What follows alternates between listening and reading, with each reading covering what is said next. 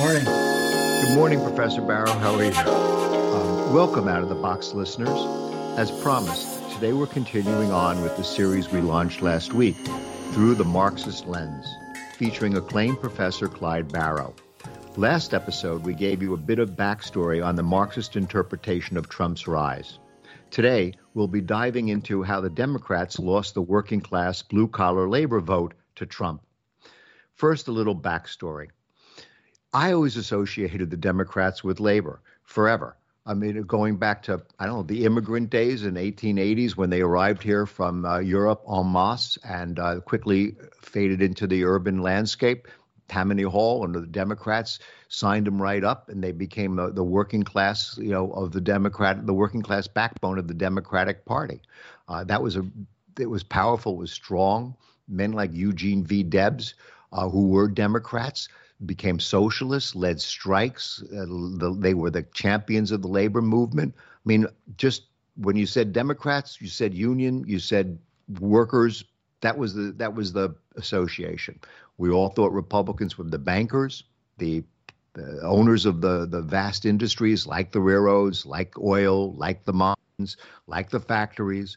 And then they became sort of small town bankers, country club members. That was who the Republicans were. Yes, there were the Dixiecrats, there were the Southern Democrats, the George Wallaces that evolved in the 70s as a racial party, anti-integration party. But by and large, we still felt that the Democrats controlled the blue-collar vote.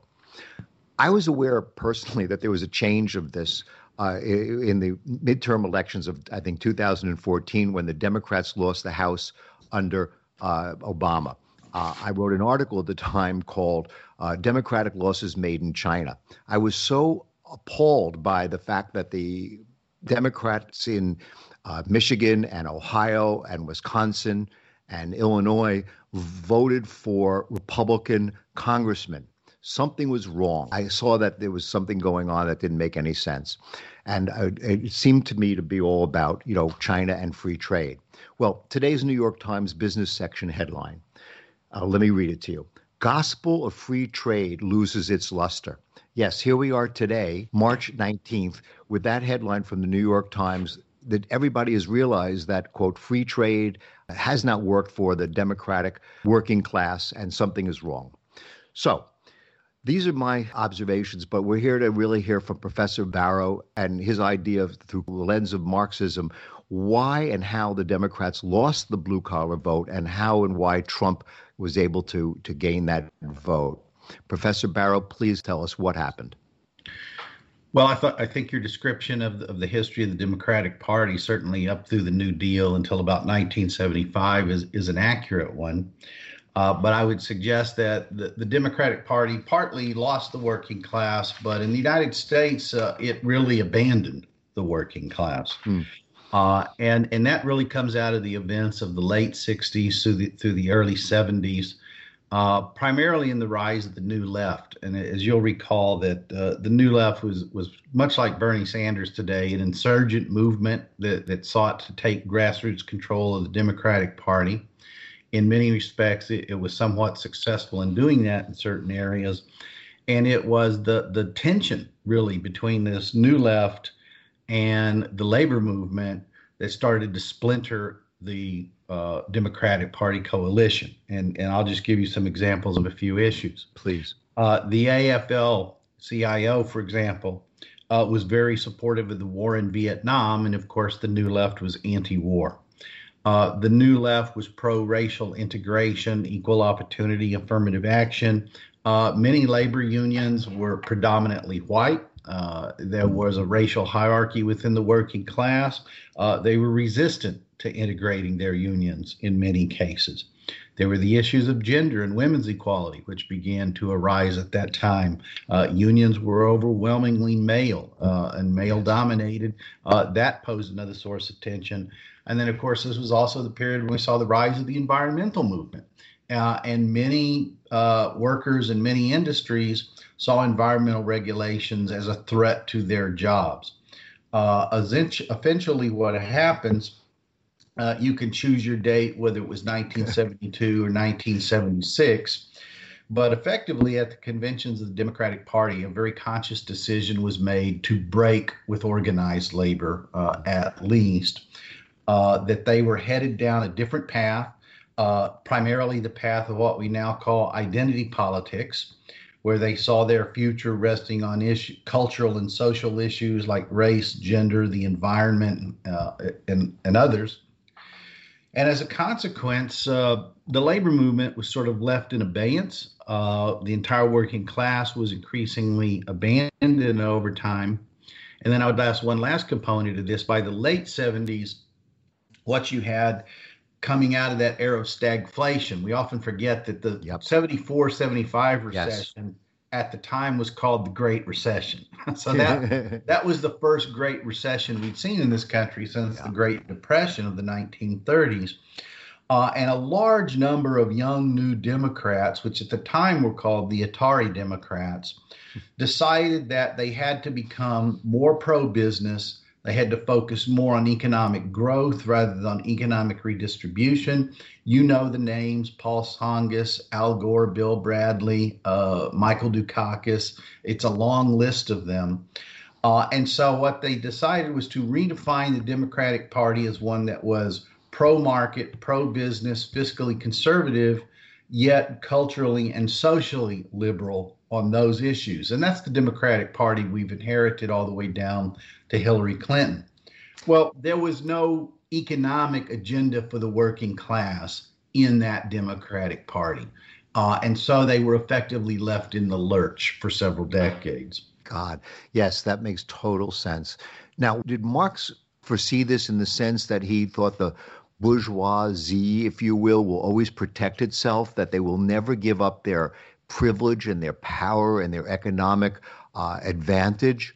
Why would the Democrats forsake labor for these other issues, environment, cultural, gender, anti-war, whatever? I mean, on a deeper historical analysis, why would Marx have thought that this would occur in a capitalist society? Yeah, well, it was an electoral strategy that was based on a long-term conception of the direction of capitalist development. And when I referred to the Atari Democrats, interestingly, all of those people have left a legacy of writings and books behind them.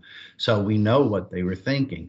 And essentially, their thinking was that the United States was in the process of shifting from an industrial to a post-industrial society, which was actually correct.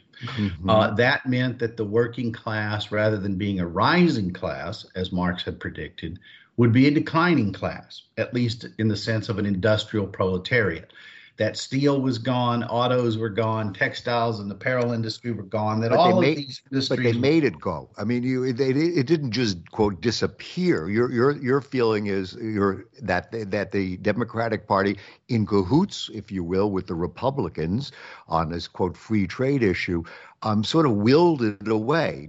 Gave it to that's true. China. That's exactly you mentioned this before. Gave it to the Asians through free trade agreements. I think you mentioned the Tokyo round in the last episode. It was like, okay, we can sacrifice these people. They're disposable. It was. That's an important point. It wasn't just an inexorable trend in the development of capitalism. It was a policy decision that was implemented through a whole variety of trade and economic agreements during that period of time.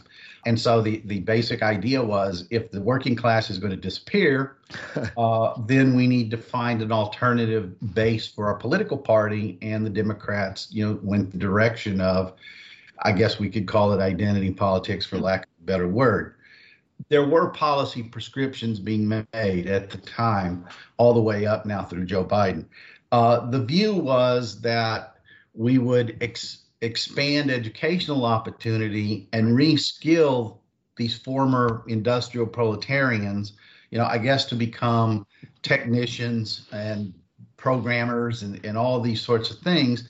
And if you look at the policy history of the Democratic Party throughout that period, from about 1976 under Jimmy Carter right up through Joe Biden, during the campaign, Joe Biden said to a bunch of unemployed coal miners in West Virginia, the solution to your problem is to learn code.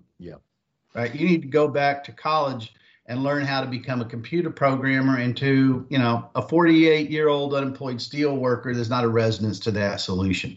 Yes, I am aware of everything that you just said. I do understand that the Democrats and the Republicans probably thought that this prosperity that would come from free trade would create a service, I think it was called the service economy, Yes. that we weren't going to make things anymore. All those Asians in those low wage places were going to make everything for us, and we'd buy them so cheaply. I mean, we'd be able to buy washing machines and televisions and blenders and electronics at a fraction of what we could produce it for. So we'd have so much more disposable income, and the service economy would rise. And I have written about, the exact same thing that you're talking about, that the Democrats thought they become massage therapists and Hertz reservation car takers. That the service economy would take over instead of the industrial economy. Of course, none of that happened. Well, and by the way, there were areas of the, small areas of the country where this policy was pursued aggressively and successfully. I lived in Massachusetts for 27 years. Oh. That's a state where nearly 40% of the entire population now has a college degree. Right. They consciously based their economy on the development of things like professional and financial services, high-tech industries, and they did that very successfully. But even at the end of the day, you still had 67% of the population with a high school diploma or less. So effectively, a college degree became the dividing line between two classes, the educated and the not so educated. And that 67% of the population was literally just forgotten. Democrats had no policy prescription to address their distress. Right. So this does fall within your analysis, or Marx's analysis, of capitalism, this big abandonment of the Democratic Party of its working class base is what he said capitalists would do, regardless of whether they were Democrats or Republicans. Obviously, there were different parties when he wrote in, the 1880s. But in fact, capitalists would, gladly turn their backs on labor in order to increase capital or increase their wealth, that they were dispendable. That's been your analysis? I think so. In fact, there's what's increasingly a very famous speech that Marx and Engels gave in 1850 when they were reconstituting the Communist League in England following the 1848 revolutions. And Marx, it's the one time he really sort of lays out what should be the electoral strategy of the working class in the future. And he makes it very clear that workers need to create their own independent party. Mm-hmm. They may not win elections for a very long time, but they will be there, he says, basically for two purposes. One is to sort of stake out their policy prescriptions. Right? These are the policies that we want. And the second is to expose what he called the dishonesty of the petty bourgeois party, which in our country would be the Democratic Party.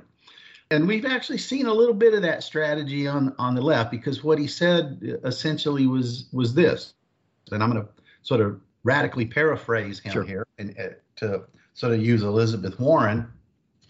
And it was basically, he says, if the Democrats propose letting the Trump tax cuts expire, let's propose a radically progressive graduated income tax in its place. He says, if somebody proposes that we bail out General Motors, well, let's do it, but let's not sell the stock back to the people who bankrupted the company. Let's keep it nationalized and maintain a public stake in it so that we benefit from its prosperity in the future. So it is basically, let's outdo them. Every time a liberal makes a proposal, let's make a more radical proposal and force them in our direction. His argument was you need an independent voice on the left to constantly put that position in front of people. And Marx's view was, at some point, there will be a crisis that will drive people in your direction, in the direction of the left. Okay. So let's talk about Trump. And how did this baby of the Democratic labor force get delivered to Donald Trump, wrapped up in a blanket and put on his doorstep? How did he do it? How did he perceive that that we don't want free trade? So he went against the Republicans on free trade. He slammed China, globalization. All of the things that his Republican country club industrial billionaire backers have believed and benefited from for decades now, he basically turned his back on them. And he went to the blue collar, deindustrialized America, the Rust Belt, and called it carnage. That was the Steve Bannon term for what happened to America, carnage. And they all flocked to the polls. He won, and the rest is history. Well, first of all, I would say Donald Trump did not turn his back on the country club. He gave them everything they wanted. He created the illusion that he would do something for the working class. But I also want to say that just in terms of the rhetoric between the two parties, you will never hear a Democrat, with the exception maybe of an AOC or a Bernie Sanders, use the term working class. They always talk about the middle class because they view that's their constituency, even though most Americans don't realize that technically what constitutes the middle class is only about 20-25% of the population. You're talking to a very affluent, well-heeled, educated segment of the population. Trump was the only candidate who said working class, right? Who sort of addressed the issues of deindustrialization and many of the cultural issues that seem to bother them. And let's not forget that in 2016, the polls were showing that a lot of those Trump voters would have voted for Bernie Sanders had the Democratic Party given them the option to do that. And they again chose not to do that. So they went to, and as you look at some of the exit polling and focus groups, and people said, well, we were in such a desperate situation. We said, let's give it a chance, right? At least he's talking our language now. What do we got to lose, as Trump said? Well, we found out what we had to lose. But what policies did Trump actually pursue? Well, I would say the signature achievement, if you want to call it that, of the Trump regime was the $1.5 trillion tax giveaway to profitable corporations and billionaires. They got exactly what they wanted. Now, he talked the language of free trade, but what really did he do? He started a trade war with China that actually hurt his own constituents. He renegotiated NAFTA on the margins in ways that really have no significant impact on the operation of that agreement. He turned the farmers into socialists, because he bailed out the farmers. I mean, the people who were screaming and yelling about, don't bail out the banks, don't bail out the rich. He ended up subsidizing them so greatly because China, cut off its agricultural imports. And that's one of my pet peeves too, because when we say, quote, the farmers, let's not labor under the illusion that there's some great class of small farmer out there like in the 1890s. The average American farmer today is ConAgra and Archer's Daniel Midland. Agriculture is highly corporatized. In fact, I just read ADM actually now is experimenting with its first fully automated artificial intelligence agro corporation where there won't even be a human being there. The machines will plant the seeds, harvest them, water them, and it's just a completely corporate enterprise. So even the farm subsidies were really overwhelmingly going to corporate farms or to wealthy gentleman farmers like Devin Nunes and Chuck Grassley, who benefited from all of this. So the reality is all the working class got from Trump was rhetoric and I guess permission to sort of say in public the kind of racist, misogynist things that they had always wanted to be able to say, but couldn't in the past. And that seemed to be enough for many of them. So you're basically saying that they were in a form of agony, and in that agony, the Democrats abandoned them consciously, and they turned to Trump for salvation. And did Marx think that would ever happen? You've talked sometimes about the lumpen proletariat turning to reactionary forces. They'll align with whoever they think they can align with to get some daily bread. Was this an example of something like that, where the Republicans benefited from the real misery of the lower and the working class and went to Trump? Yeah, I think so. And in fact, many of the people that we're talking here as working class are really former working class. Yes. They're really more lumpen proletariat than proletariat. So, I'm not prepared to write off the entire working class. There's a progressive wing. There's even a progressive wing to the lumpen proletariat, potentially, as the Black Panthers pointed out many decades ago. They simply have to be organized in that direction. But it means that one of the things that Marx talks about in the Communist Manifesto is that the working class will only achieve a certain level of class consciousness on its own, that it will perceive its occupational interests, its industrial interests, but class interests, right, the interests of the class as a whole, are effectively articulated, he says, by, he called them initially communists with a small c, that later got translated into the intellectuals. And that takes us the role of the intellectual in the socialist or working class movement. And one could say it's a failure of the intellectuals to articulate that position, to offer up that position. And of course, we work primarily through political parties. So we're back to the Democratic Party making an electoral decision about how it was going to organize itself to compete in elections, rather than thinking about what is the long-term interests of our constituents. And that's a debate we're finally starting to have again because of the rise of groups like Black Lives Matter, the Democratic Socialists of America, and many others in this country. Wow. Let's wrap up with something about today. So my headline of today that I just read to you is Gospel Free Trade Loses Its Luster. Biden keeps speaking about the working class, and, he keeps talking about it. He did win back, Wisconsin. He won Pennsylvania, some of the Rust Belt states. What's the Democratic strategy now? What's their goal? They're going to try to lip service this. They're going to try to win elections with this, these swing states. Have they woken up and realized they made a mistake?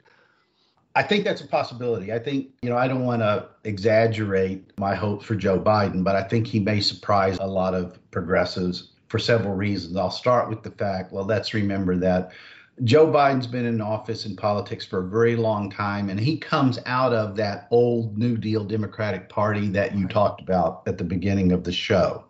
So he's sort of the last in that legacy.